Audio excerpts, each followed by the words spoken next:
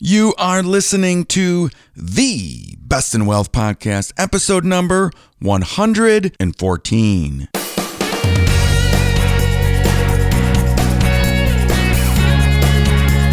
This is the Best in Wealth Podcast, a show for successful family stewards who want real answers about wealth and investing so we can feel secure about our family's future. At the Best in Wealth Podcast, we think differently about wealth and investing. And you should too.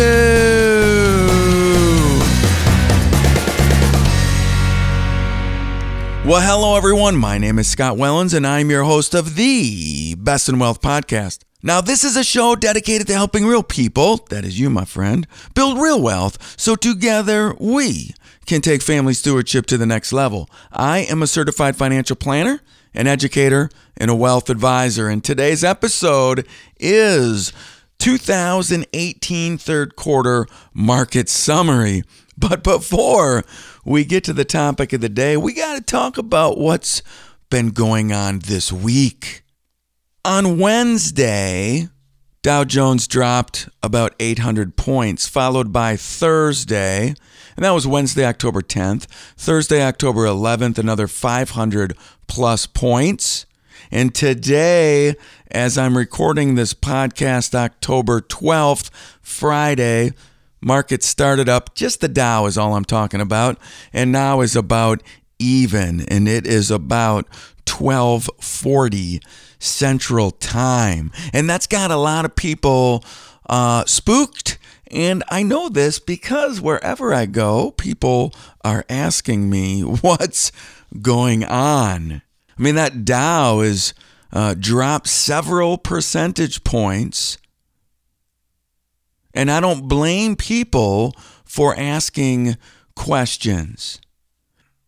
And when we see this downside momentum, it tends to go on for a short period of time. And these are impossible to predict when they're going to happen. Do not let anybody tell you that they knew Wednesday and Thursday were going to happen, because you know what? They didn't. Only the people who say things like the market's going to go down every single day, well, obviously the days that it does, well, they're right. But they never predict the other way. I can tell you that when we have these short-term quick drops, that what we for sure need to be doing is focusing on our long-term objectives and our long-term objectives and reemphasizing the plan that we have in place. Because if it's a good plan, it calls for market drops like this, and we'll talk about that in a second. So the question people ask me, though, is, Scott, why did this happen? And across the board, what people are saying, well, the storylines, we got to have a storyline every time the market goes way up or way down. So we need to find something to blame it on, either an uptick or a downtick. And across the board, people are blaming interest rates, rising interest rates, that is, as the problem for why the market took a turn for the worst these past couple of days. But my question to you is, why are they pointing to the credit markets? We've known the Fed has told us exactly how many times they were going to raise interest rates this year, and they've done it just as they said they were going to. In fact, they're going to raise interest rates one more time this year. It wasn't new news. The problem is, why markets rise or decline over the short period is unanswerable. You can't answer the question, because you know what? Sometimes it's many factors. Sometimes it just happens because these emotions play a huge toll in what people do. And there's all kinds of other day traders that are doing all of this technical analysis. And when one thing triggers another thing, all of a sudden all these sell orders start triggering and we see a big market drop down. I'm not saying that's what happened, but a lot of times when we look back, we can point to things such as this. And I want to leave you, before we get into the third quarter market summary, is 4 key points, though, about what just happened. And number one is significant market events. They don't change our investment philosophy. If you're a family steward and you are grounded in the philosophy that I talk about over and over again in these podcasts, what happened these last couple days are not going to change our investment philosophy. Whatever the media says about the reasons for yesterday's decline, because of interest rates or whatever else, it's just noise. That's all it is. The news cycle wants to come up with storylines, especially storylines that are going to appeal to our emotions, so they can sell more ads. That's why they're in business. I mean, if we're family stewards, we plan for periods of negative performance. It's going to happen. And yesterday was just one of those times. All right, number two, this whole thing about the credit markets, I want to make sure I emphasize that the interest rates are going to continue to go up. And it's a good thing that they are, because when we have our next big down cycle, we have at least one tool in our chest to help minimize some of the damage. If we kept interest rates at zero forever, that's going to be a big problem the next time we go through a recession.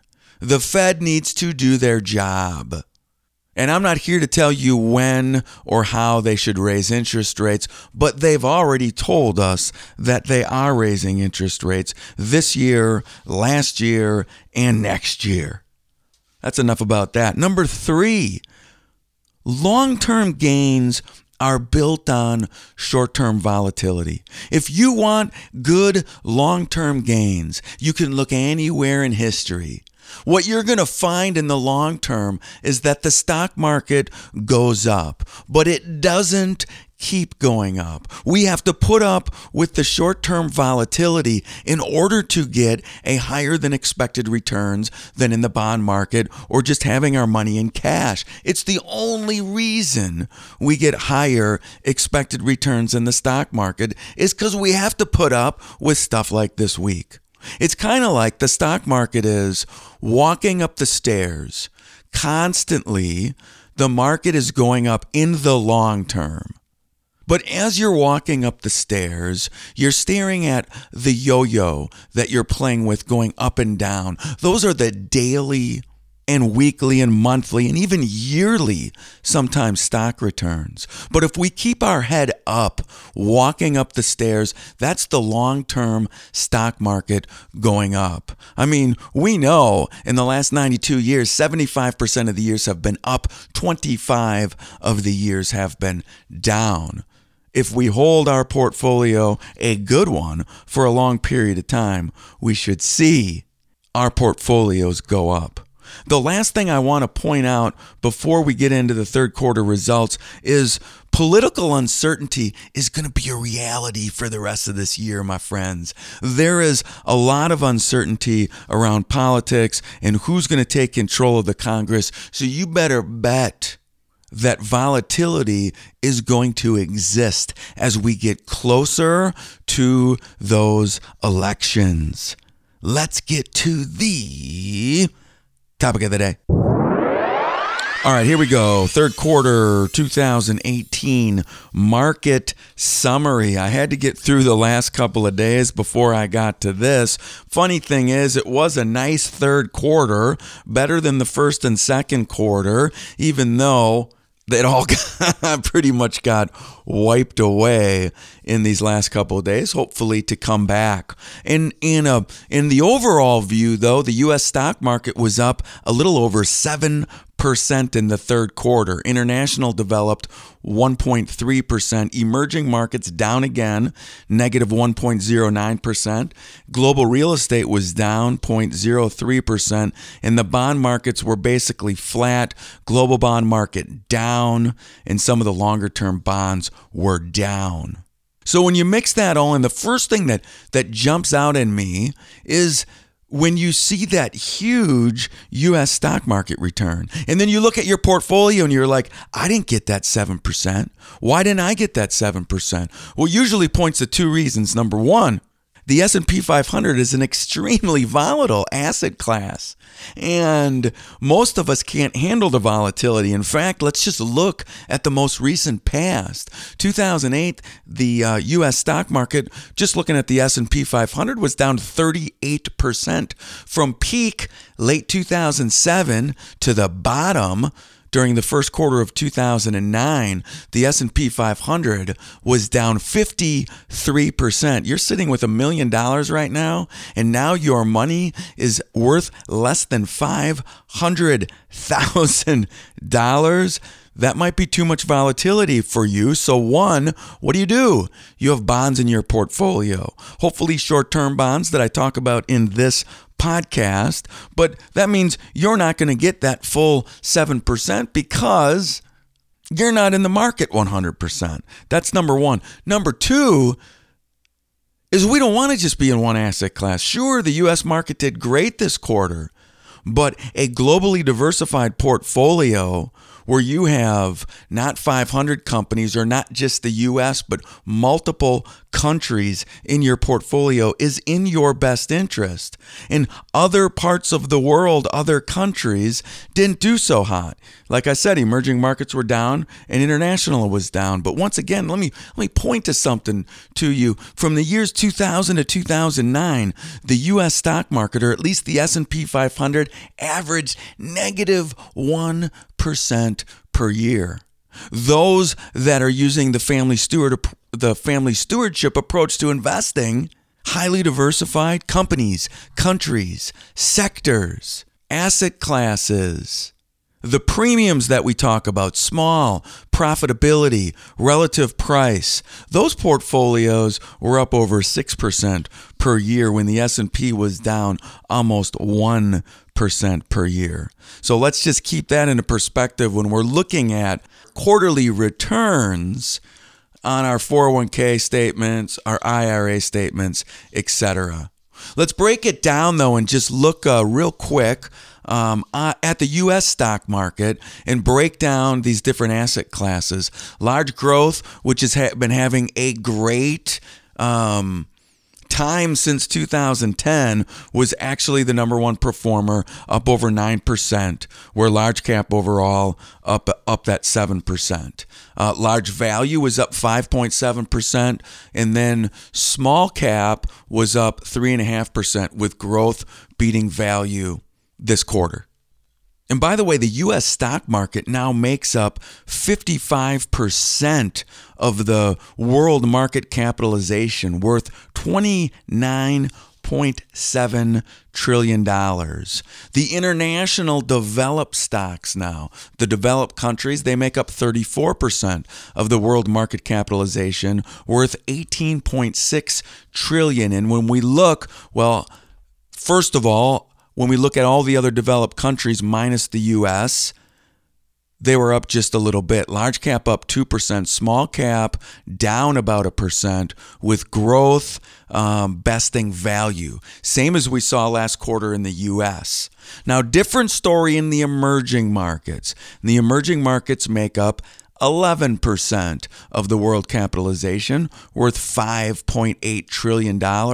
And here we see that value was the only premium in emerging markets that actually had a positive return. That large cap value was, after converting back to U.S. currency, up about 3.5%. But large cap overall, negative 1%. Small cap, negative 4.2%. Growth, negative 5.3%. So once again, emerging markets, not a great asset class this year. When last year, emerging markets were up over 35%. And that begged the question for a lot of people that said, I want a part of the emerging markets, or I want more of the emerging markets, and they want to double down on the emerging markets instead of staying in their lane. And while we should own emerging markets in our portfolio, one that's tilted in small and tilted in value and holding as many companies as possible on reliable stock exchanges, we want to then stay in our lane, and we don't want to underweight or overweight emerging markets because there's no telling when the emerging markets premium is going to hit. We just know we cannot time it or chase that hot dot. And if we would have found that emerging markets is the absolute worst performing asset class so far in 2018. Anything can happen in the fourth quarter, but so far, not so good. Let's look at countries real quick while we're at it as we round out the third quarter 2018 results. And as we already talked about, the U.S. had an outstanding quarter, but the very best developed country and its return was Israel at 8.53%. The U.S. was second, with the worst performing developed market, negative 5.42 to Ireland, and Belgium was negative 4%. What about the emerging markets? Well, some did good and some did really, really bad. Thailand actually was up almost 15%. But then when you go down to the bottom end, Greece, negative 13.36%, and Turkey down 20.89% in the third quarter alone. What about real estate? Well, U.S. real estate was up almost 1%. They were up 0.72%. And global real estate down about 1.5%. The last thing that we're going to look at here before we close out the third quarter market report is commodities. A lot of people ask if commodities belong inside of their portfolio, and commodities are extremely volatile. And when you're going to own thousands of companies as a family steward, you are taking part in these commodities without investing in them directly, the highly volatile asset class. So if you decide to own any, I recommend a very small percentage. Most commodities were down this quarter. A couple were up. Heating oil was up 5.63%, and Brent crude oil up 5.21%. But when you look at the bottom two, and most of them had negative returns, sugar down 14.5%, and nickel down a little over 16%, all in one quarter. And there you have it, your third quarter 2018 market summary. If you're interested in digging deeper into these numbers, go to bestinwealth.com, find episode 114. I have a PDF on everything that I was talking about today. So find that summary, click on it if you want to geek out on some of these numbers. But what I really want to leave you with, the last little bit of time that we have together, are the things that I talked about at the beginning of this podcast as we start to move into this short-term volatility, because I don't know what's going to happen in the next week or two, but we may see a lot more of this volatility. But remember, if you're using the family stewardship approach to investing, that significant market events do not change our investment philosophy. We need to stay in our lane in every asset class that matters in our portfolio. We do not want to get in and out of the market as much as sometimes we want to, and as much as sometimes some of the headlines suggest us to. They do not know your long-term plan, so do not listen. They are talking to the short-term investors. The other thing that you need to keep in mind is long-term gains are built on short-term volatility. The only reason we get long or higher than expected returns is because we put up with this short-term volatility. We put up with this stress of our portfolios going down in the short term sometimes. And man, we just did these last couple of days, and we may throughout the rest of the year. And lastly, keep in mind that I sense, although I can't tell you for sure, that more market Volatility is on its way because of uncertainty in the political spectrum right now on who's going to take over Congress. That always creates uncertainty, and the market hates uncertainty. You guys, I want you to pay attention to your long-term plans, and you have one great rest of your day, and I'm going to see you where? I'm going to see you on the flip side. Bye-bye, everyone. Take care.